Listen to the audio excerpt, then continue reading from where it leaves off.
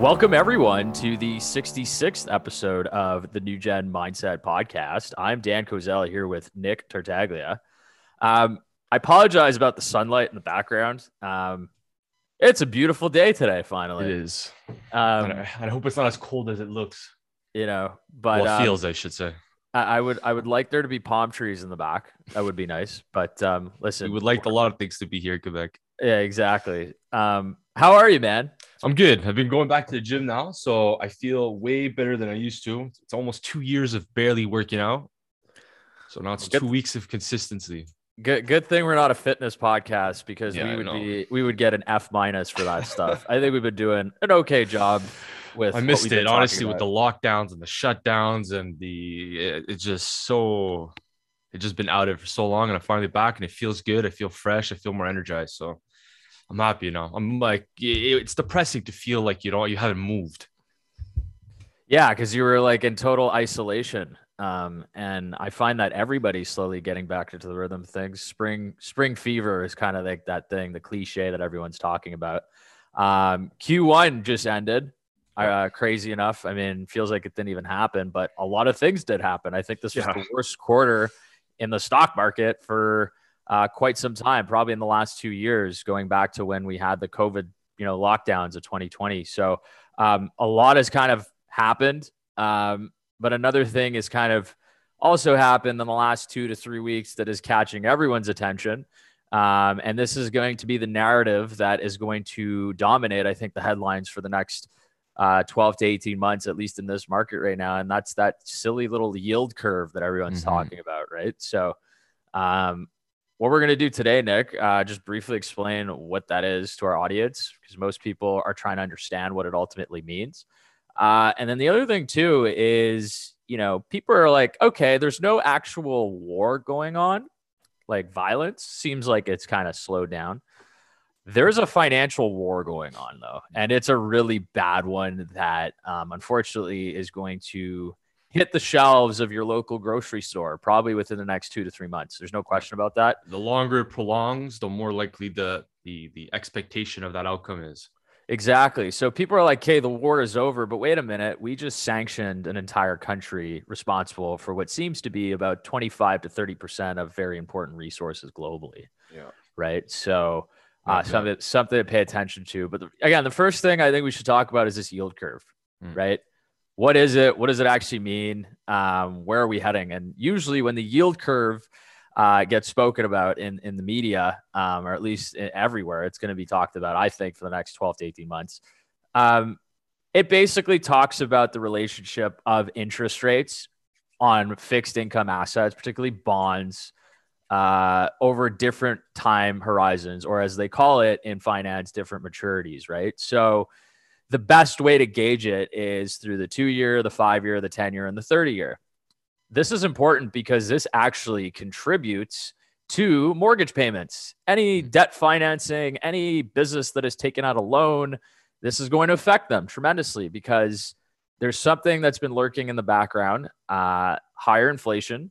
Yeah. How do we control higher inflation? Well, the Fed clearly, and this is a very simple explanation, it's much more complicated than what I'm about to say, but the Fed has to, or the Bank of Canada too, they got to continue to increase interest rates because this is, and it's a very delicate situation now because if they do it too quickly, you're going to have a stock market crash. But if you do it too slow, people are going to look back at you and say, hey, you guys are doing it too slow. So it's like, oh my goodness. But this whole, they put themselves in this position.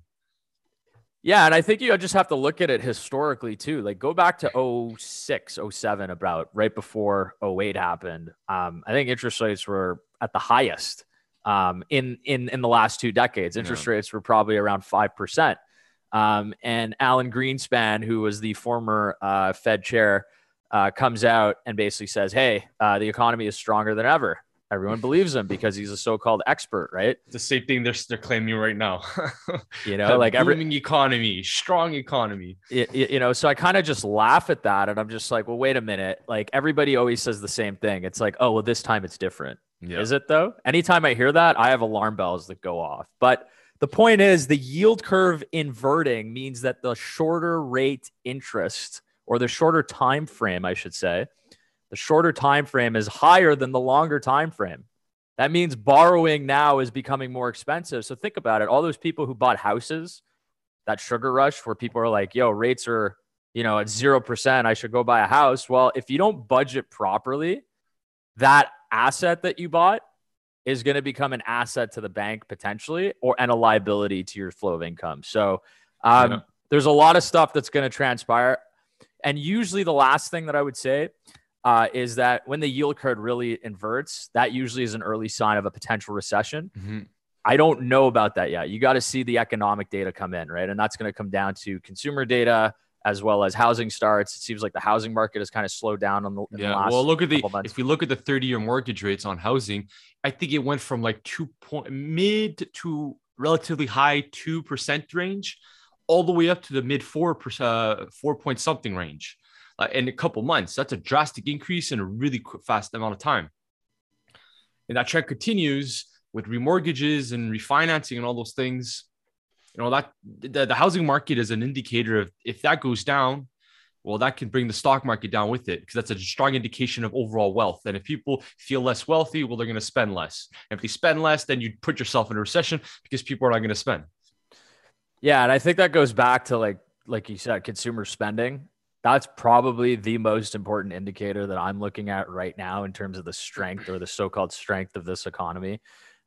Which unfortunately, talking to a lot of people, they believe that we're probably 12 to 18 months from a recession. Can't confirm that yet, but charts are pretty much sounding the alarm as we speak. And usually when commodity prices go through the roof, as they've been going right now, that's also another indicator that a recession is looming historically, right? And the last time oil reached about $120, 08 happened, and that was pretty much it. So there's a lot of pieces coming together right now that are signaling, hey, this multi-decade bull rally that we had, where people were just leveraging themselves and just buying things that, they couldn't necessarily afford, like that might come to an end very quickly. But it also signals non-essential spending is going to become a very, people are going to start contemplating decisions more and more than they used to, especially the younger generations. Absolutely. So that's something that I'm just paying attention to right now. And I think most people, most proactive investors in this market need to start paying attention to. If you guys, especially when it comes to this type of data, if you guys want, I know we've had Tavi Costa on 2 times. I would definitely recommend go see some of his graphs. He talks a lot about these reverse, the treasury yields and the inversion occurring. And he puts beautiful graphs that really highlight all the situations. So if you want to see some graphs that really help you kind of give you a general idea of what's going on from a macro perspective, I definitely go to his Instagram at Tavi Costa Macro. You'll get some nice graphs. I'll talk about this and I'll make you understand a little easier too. Yeah, first of all, I love those graphs and I repost them because like he's been on the ball, I think, for the last 2 years with a lot of the stuff that's been going on. So I owe it to him because my portfolio is up on certain commodity plays, which is great.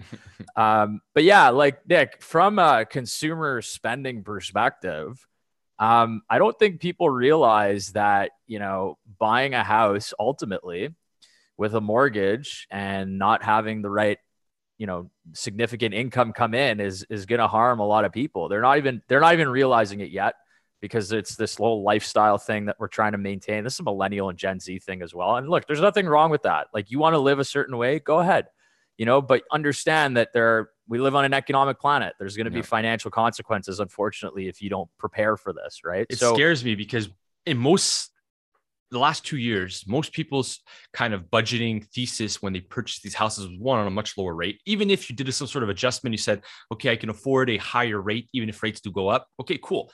But I think a lot of people ignored as a variable is this inflationary pressure, which is driving up nearly every single input cost. So even if I have a house now, my cost to maintaining my house is gone way up. My energy cost, if I want to do any labor work or kind of like a general contracting work, all those things have gone way up in price. So not just my rate going up, it's all my input cost to maintaining my house also that have gone up.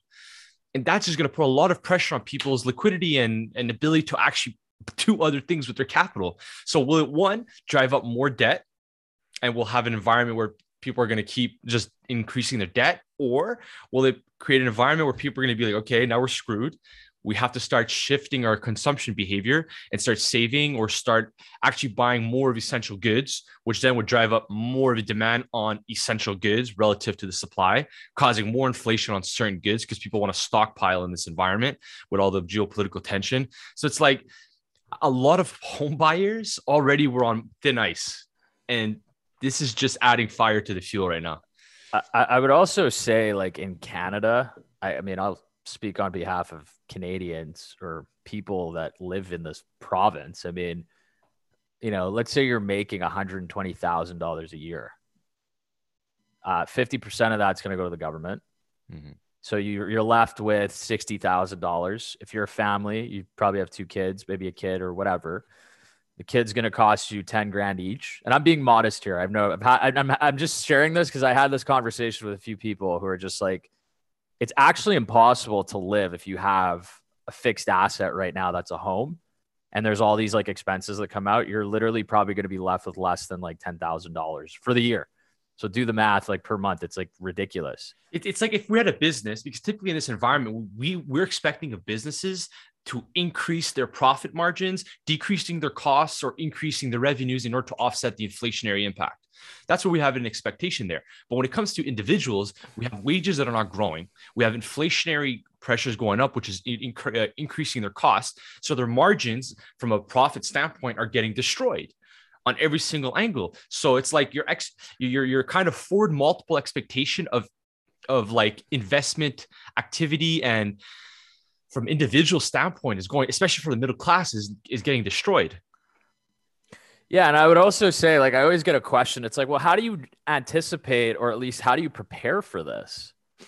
And my response always surprises people because they're just like, what do you mean? Like, you're young, like live a little bit. And I'm just like, I'm being honest. I just live below my means. Mm-hmm.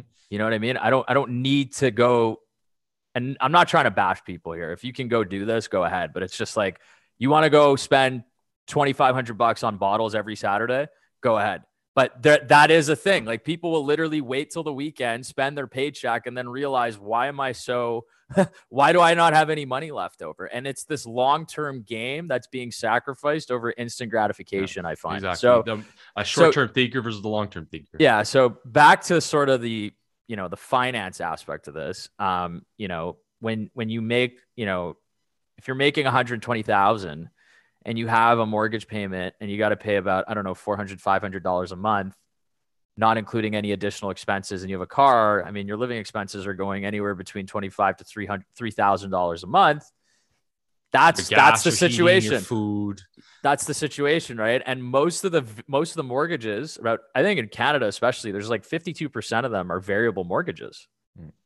I mean, when I read that stat, I was just like, oh my God, if you study what happened in 2008, every single mortgage that was financed and then repurposed, which investment banks sold as derivatives to make a shitload of money, as soon as those rates hit a certain level, the entire system just collapses. Now, I don't think we're going to have like another 2008. I'd be shocked if we did, but it would just pretty much prove that in the last 15 years, we as humans have not learned a single thing, and greed just continues to dominate, right? So far, it doesn't look like we have learned anything, honestly. I mean, you're like the philosophical economist with the psychology. So like, you understand, you're like, yeah, like people just get caught up in this whole greed cycle and it just repeats, right? Especially, look, think of it this way. Okay, here's another scenario that I look at is, so boomers had the experience of the 2000 kind of like fear of the market collapsing, and the 2008. Okay. So that fear has allowed them to understand to an extent, although some of them have kind of like forgotten that fear, that you have to be careful when it comes to markets and investing and all that stuff. So they've had that pressure. So they were a little more hesitant, and it kind of drove them out of the markets to not be directly their own investor. Millennials have never really experienced this environment. Millennials, what about the Gen Zs? Exactly. They just think a JPEG is going to generate alpha returns, and that's how they're going to make wealth. So the younger guys, we've never experienced this environment. So now we have this environment where people are seeing inflation. And what if people always said, when we had like 2-3% inflation, was always, okay, so we have inflation, you need to invest. Investing will help you hedge against inflation because it'll prevent you from losing actual, percent value of your overall capital. Sure, that's in a low inflationary environment, but in a high inflationary environment, it seems to be driving a lot of people to want to take a lot more risk, to kind of try to make as much money as possible as quickly to offset that fear of inflation going crazy right now. So it sees it, because now we have this risk on behavior back in the market again, because people are just feeding or just like obsessed with the potential of trying to make as much money as possible. But the thing is, if you're thinking and behaving in this moment right now, whatever wave is coming at us in 12 or 16 months, you're not paying attention to it. You need to be hedging yourself now for that future wave. Yeah. And that's what scares me, because this could be an environment where they finally realize that you can't be, well, I mean, people will always be greedy and people will never truly learn from the mistakes, but we gotta tone down the greed and the obsession. We're just trying to make as much money as possible fast, because we need to play the long game here, not the short game. Yeah. And I would also say, like, not trying to discourage anybody wanting to go out there and make more money. That's not what we're saying. But when there's a saying, it's like making money is actually very easy. You just have to focus on one thing, do a lot of that consistently, and then get that. The hard part is maintaining, keeping that money and then growing it for further wealth. That's what I would say a good portion of the population have a very hard time doing, because they're always about, I need to do this now. I need to do this now. Right. So I want to just, you touched on something that was interesting. It was just like, hey, everyone's so fixated on this like idea of making as much money as quickly as possible, right? You're not saying get into the market and then stay out of the market, right, when shit hits the fan, right? The key is to stay invested, right? Depends on what too. That is true. But, the other thing that I've realized too is I get messages all the time, people saying, hey, I'm going to liquidate my entire portfolio. I'm like, why are you doing that? What the hell's wrong with you? Like, you're going to go zero cash. You're going to go 100% cash and just time this thing. Like, stop doing that. Mm-hmm. What you should do is what I started doing recently is I rebalanced my portfolio. I started cutting my losers and then adding to some of the winners that I think are going to continue just based on this macro environment. You should never liquidate your entire portfolio. The moment you have that in your mind, that right there is actually a key that you're trying to make money as quickly as possible. Wouldn't you agree? Yeah. See, the thing is, the way I see things right now is, if I'm going to take money out, I'm taking money out more from a aggressive growth standpoint. I'm fully invested in terms of a defensive and hedge angle. I want cash flow. I want dividends. I want strong energy. I want commodities. So the way I'm allocated is that even if the market comes down and I have this nice dividend like generating going on, as the actual value of the stock goes down, my dividend is just going to buy more equity. So it doesn't really matter if the market goes down relative from my defensive standpoint. But from an aggressive standpoint, I don't want to be aggressive when the market is this insane, at this level, at this volatility, with this much geopolitical tension and this economic chaos. I'd rather be aggressive and more greedy when the market is down at a bottom than at a peak. Doesn't make sense. At this level, I want to get a little more defensive and get ready for when to get back aggressive, because I don't want to attack in this environment. I want to be defensive and hedged in this environment. And then I want to attack when the market takes a tank, because I'm more hedged with liquidity, cash flow, and stuff like that. Because if you have a strong dividend portfolio, right, and the market goes down, let's say, hypothetically speaking, let's say Rio Tinto right now. Rio Tinto is generating a 10% yield. So the market goes down, Rio Tinto loses 40% of its value. No worries. The yield will probably double in that environment to 20%, but it won't stay there very long. And at that point, my dividends are just buying more stock at a much cheaper price. So I'm buying more equity as the price goes down. So for me, that's why that's how I'm hedged right now in this environment. This type of particularly with commodities. Exactly. Energy, not commodities, and stuff like that.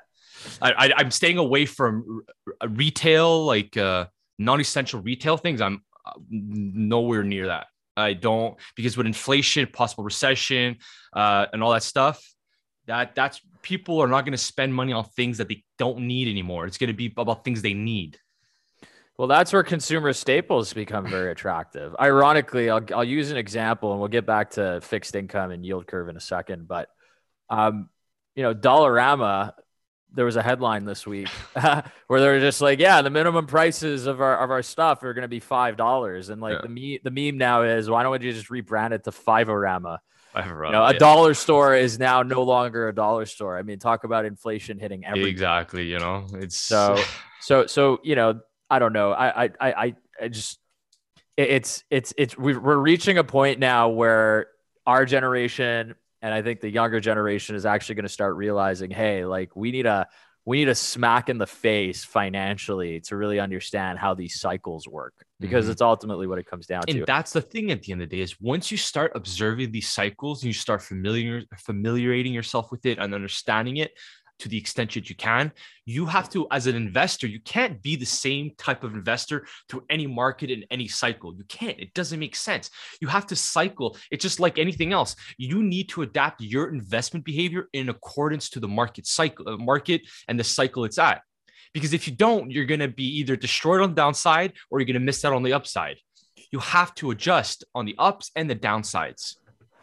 I think that's more of a swing trader mentality too, which is, there's nothing wrong with it too. There's different types of swing traders. But when you're building your portfolio, it's like, I don't want to, like, say, for example, right now, I'm not going to go, you don't want to be 100% in tech right now. Yeah, of course. You know what I'm saying? But you could be 100% in dividends and energy and stuff. Not necessarily that you're going to get much upside to that, but at least you'll generate a nice downside protection and some cash flow. But the point is, you have to accommodate yourself based on the market. You need to pull out a bit when markets are a little chaotic, or you have to adapt a bit. If there's no adaptation, your portfolio just... I think what you're saying is adaptation is always have enough cash in the portfolio. And adjust according to whatever the market looks like. And then rebalance accordingly. Yeah, exactly. I mean, I did that last week, and like, so anyway, back to fixed income. Again, this doesn't get talked about enough just because everyone's so fixated on stocks. Yeah. Crypto is flying right now. There was an April Fool's thing that sent crypto. They're like, yeah, crypto crashes to 22K. That actually sent crypto down lower. If that happened to a stock with a press release, that they would be a full-on investigation. But it just shows you how crazy that market is. And I'm not trying to bash it. I mean, again, I have crypto. I don't trade it. I just buy and hold. And I think again, not investment advice. That's just my opinion. But yeah, like, fixed income is going to make a comeback, I think, in the next 3 years as an investment because of where yields are going. And I'll explain why. When yields go up, yields also referred to as rates. Rates are going to have to go up to control this environment. But traditionally, what happens is when yields rise, the price of the bonds or the fixed income actually goes down. That's a good thing. It's an inverse relationship with bonds. It's not like stocks or interest rates and stuff like that. But, when yields go up, bond prices go down. When yields go down, bond prices go up. So what I'm going to anticipate is that for downside protection, Nick, for what you're talking about, I think bonds are slowly going to make a comeback here, especially for the more conservative investor. Now, everyone who's listening is going to be like, well, why would you say that? You sound like a boomer. Well, this goes back to Nick's point. You got to adjust your mentality. You got to adjust your investment thesis for these market cycles. And we are going to reach a point where I think interest rates will eventually hit 1%. And when they do hit that, bonds might actually be more attractive to buy in this environment. So something to keep an eye out for. That's where this environment, when that shift really occurs, you're going to get a rush out of growth and pure into value equity, really relatively to strong balance sheets, cash flow, dividends, things that people know they can generate some sort of hedge against the inflation. If I know I'm generating 3% bonds or I'm generating 4% dividend here, fuck it. At this point, if I'm losing, because it's really hard to say I'm going to beat 7% inflation, 8% inflation, especially with the potential stagnation of the economy. So let's say things stagnate. It's really, really hard to say I'm going to beat the market. I'm going to beat inflation, whatever the case may be. So you'll accept a 1% loss, real loss return. You'll accept a 2-3% return, but you got to be generating something. And you're afraid of, and if you're worried that there's not that much growth left on the upside, well, at least dividends and bonds will give you that secure type of like fixed return that you can expect for something from. Again, there's also something called Treasury inflation protected insurance, or securities as they're called. They're called TIPS. And TIPS are type of bonds that you can buy that guarantee, I don't want to say guarantee, I got to be careful what I say here, but they actually, in a very simplistic way, they protect you against inflation. And those are good to have. I mean, like people are like, well, why is that not generating a return? It's like, I do not want I don't want my entire portfolio to be risk on. Mhm. You know, I It's already like a have that. team. It's like a team. You have to, Exactly. your forward, your defense, your goalie, you got to spread things out a little. Yeah, and I think bonds honestly are going to be a very attractive investment going into the next couple of years here, just because of this environment. You're going to see tremendous inflow into that. Now, how does that affect the interest rate market? We'll have to see. But at the end of the day, if by the end of this year the Fed interest rate is not at least 75 or 50 basis points, we have a problem, because that means that they believe that the job market, right? Because this is always their decision rides on the job market. Yeah, that spending basically are two favorite metrics. How much do I spend? Are you spending money? Sure, that generates the movement of the capital, and that makes the money, and then the labor market, because people will spend. But the conundrum now, Nick, is that they've printed so much money. So I'm going to get in trouble for saying this. I think most of the economic indicators that they published are total BS. Of course. I think they're significantly overstating what is actually happening. So we're in this environment now where it's like, okay, we're sitting on our hands. I'm adding to oil and gas because I just think this is like ridiculous. It's a supply demand issue now. It's not even like speculation. It's like in Canada, they just went ahead and increased the carbon tax. It's like, oh, prices are not already high enough. We're just going to make it more expensive. And ironically, a carbon tax is just a raise for most of these politicians who don't know anything about economics, unfortunately. But we're running into this very uncertainty of an environment. Now, the market seems to have priced in a lot of the stuff that we're seeing right now. That could change. And I think we talked about this before we got on the show. That one thing that can make it more uncertain is if China invades Taiwan. Right? That is a very sensitive topic, but it will affect the market. Of course. It will send a bit of more uncertainty, and the market hates that. Yeah. And usually when that happens, you might actually see rates spike even more. Right? Now the question is, in this environment, would they want to increase rates if they want to spend more money in order to be able to handle whatever military cause they have to go after? Because if they raise rates, can they afford to not only pay all the debt with the higher interest rates, plus maintain liquidity to fund their operations overseas? Because they're going to need more money. So I feel like there's also another roadblock with that type of like the dilemma. When the treasury market is pricing in 2.5 or 2.4% interest rate and the Fed's fund rate is at 50 basis points or 0.5%, look at that gap. That's the first thing. The second thing that I would say, and I'm glad I'm not the Fed. I don't have that job, because he's probably going through his mind and saying, okay, there's a lot of factors here that are in play.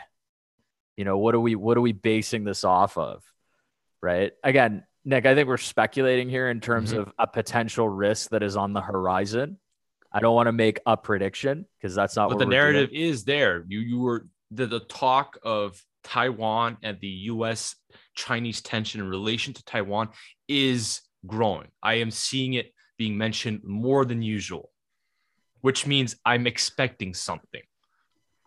And it might never happen. Yeah, 100%. Which is great, but you got to prepare for that. And the thing that's going to prepare you for that right now is just, again, owning commodities, owning those things right now that are in total shortage. I think right now are beneficial to be in your portfolio. Again, tech names will do well over the next decade, but they have the risk of potentially getting much lower, and you could be paying a lot lower when that time actually comes. Yeah.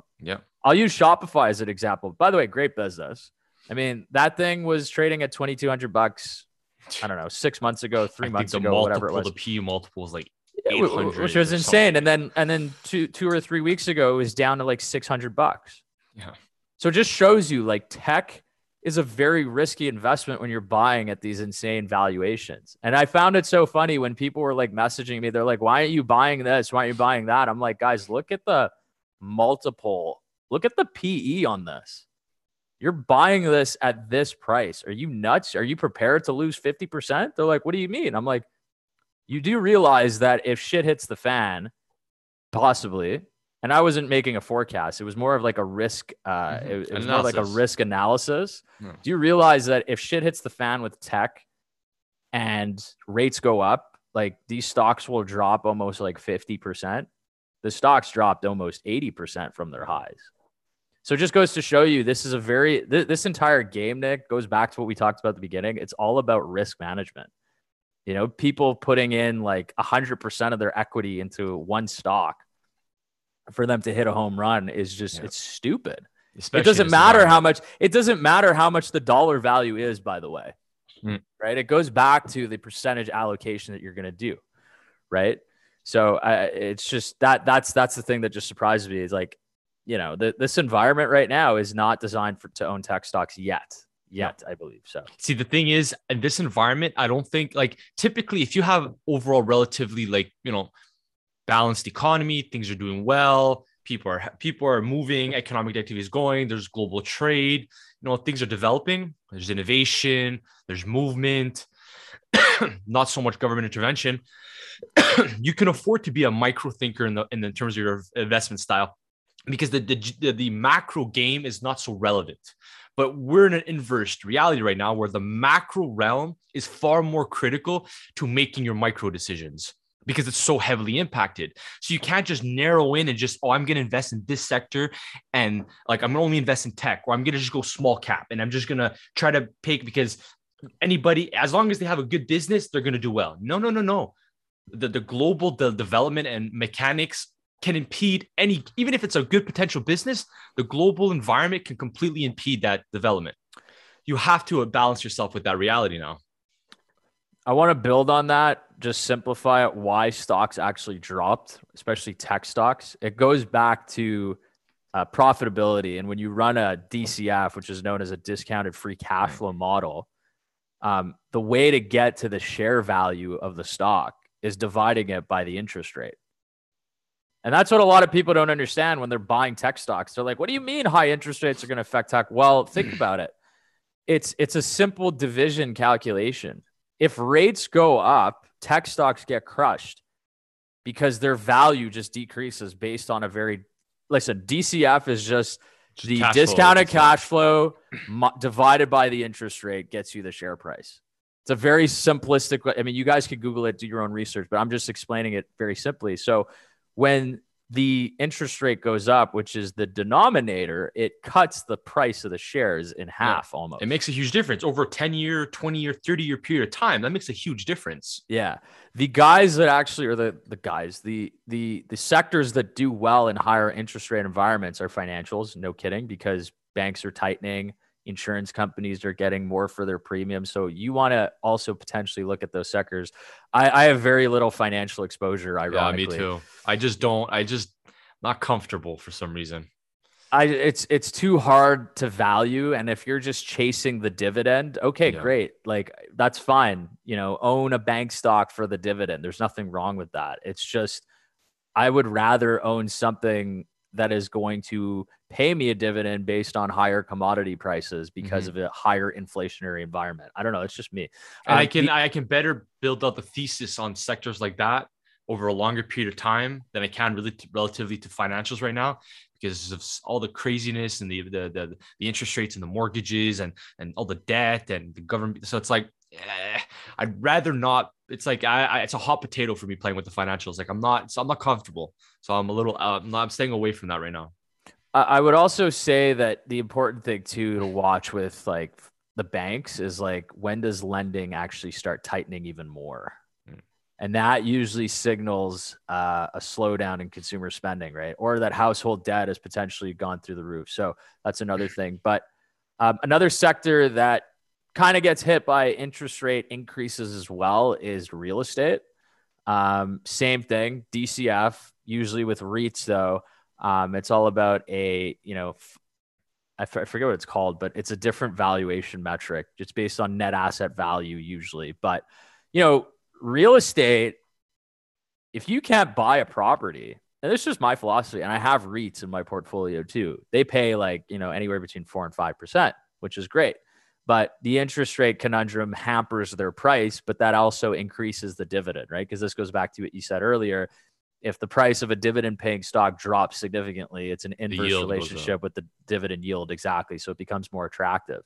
But assuming they can sustain their operations and revenues and stuff. Right. And this is why free cash flow becomes the holy grail for these companies. Another thing that tech stocks don't necessarily have is a lot of free cash flow, the way that oil producers now and real estate, energy and all that stuff. Yeah. They have. So we're shifting from a very speculative tech mania to a very free cash flow type of environment too. And I think that's going to make or break companies. Here's an interesting REIT play I'm focusing on is old age homes and stuff like that, because I want to play the boomer game, and there's a massive boomer population. As people get older, there's going to be a lot of like demand for that side. So that's the play I'm going more for boomer REIT and like old age REITs rather than like commercial and stuff like that. That's smart, actually. When you think about it, I had another thing that's kind of tied to that. It's probably going to get frowned upon for me bringing this up, but death care is another big area. Well, boomer is a massive population base. So this is just numbers. Like, you just look at numbers and then you make your adjustment. But death care is going to soar in the next. I mean, it already is, but there's a lot of good names out there, particularly with like funeral homes and cremations that are paying like, 3 to 5 to maybe 7% dividends. I don't own it yet, but I did get a peek at one that's in Canada. It's called Park Lawn Corporation, so PLC. They pay about a 4% dividend. It's trading at $34 on the TSX. It's also a small cap. Go figure. Again, not an investment recommendation. Do your own due diligence. If there are regulators listening to this, please don't sue us. I'm just talking about what we're looking at. But I kind of just want to wrap it up here, man. I think the important thing with yields is just it's going to be a very tightening environment right now with the way this is playing out. By the way, Russian ruble recovered. Yeah. So people were talking about sanctions hurting Russia. I kind of laughed it off. I saw Jim Rickards talk about it too, and I was just like, dude, like, it's going to hurt the Western consumer more than it's going to hurt, the Russians or whoever they're trying to sanction, which is funny. It's because people, so back to this whole politicians, like the world is playing an economic battle right now. Well, it's an economic war. And you have politicians who don't know what the hell they're doing, making economic decisions. And they have no idea of the ripple effect, because you're clearly seeing it. Oh, first off, they said, the Biden administration, we were putting sanctions to deter Russia, blah, blah, blah, blah. What did Biden the other day gets asked about it? And he said, nowhere did we ever say sanctions were meant to deter. Your whole team kind of said that's exactly what you're doing. You're not winning this. Like, you have all of Asia is there to kind of like go and work in that environment, in the gaps where USA is trying to kind of get out. India has just expanded relations with Russia. They're buying oil now from Russia at a cheaper price. India's winning. Russia's winning. In rubles, by the way. So, it's all you're doing is hurting your people while you're acting as if you're doing good for some other country. But like focus on your people first and stop trying to play this global hero game. Like, again, that's why I keep saying, like, this is an economic planet. If this was not an economic planet and we didn't have to worry about this stuff, then we wouldn't be having this conversation. But the reality is it's all linked. And unfortunately, narratives are getting blown up in people's faces without them actually understanding it. So I just find it funny. Again, our point, the reason why we're bringing this up is to just demonstrate that numbers and narratives are totally disconnected in this world that we're in right now. Which is funny, but anyway, I'll save the rest of my commentary for another time here, Nick. The important thing for everyone here, follow us on YouTube, follow us on Instagram. We're at New Gen Mindset, newgenmindsetpodcast.com. And what we'll do next time is we got to get some more guests on here, try to talk about trading a little bit more. And we will be at the Vancouver Resource Investment Conference. So please check us out there. If you're in Vancouver, we'd love to meet you. But in the meantime, I guess we'll see you next time on the New Gen Mindset podcast. Bye, guys.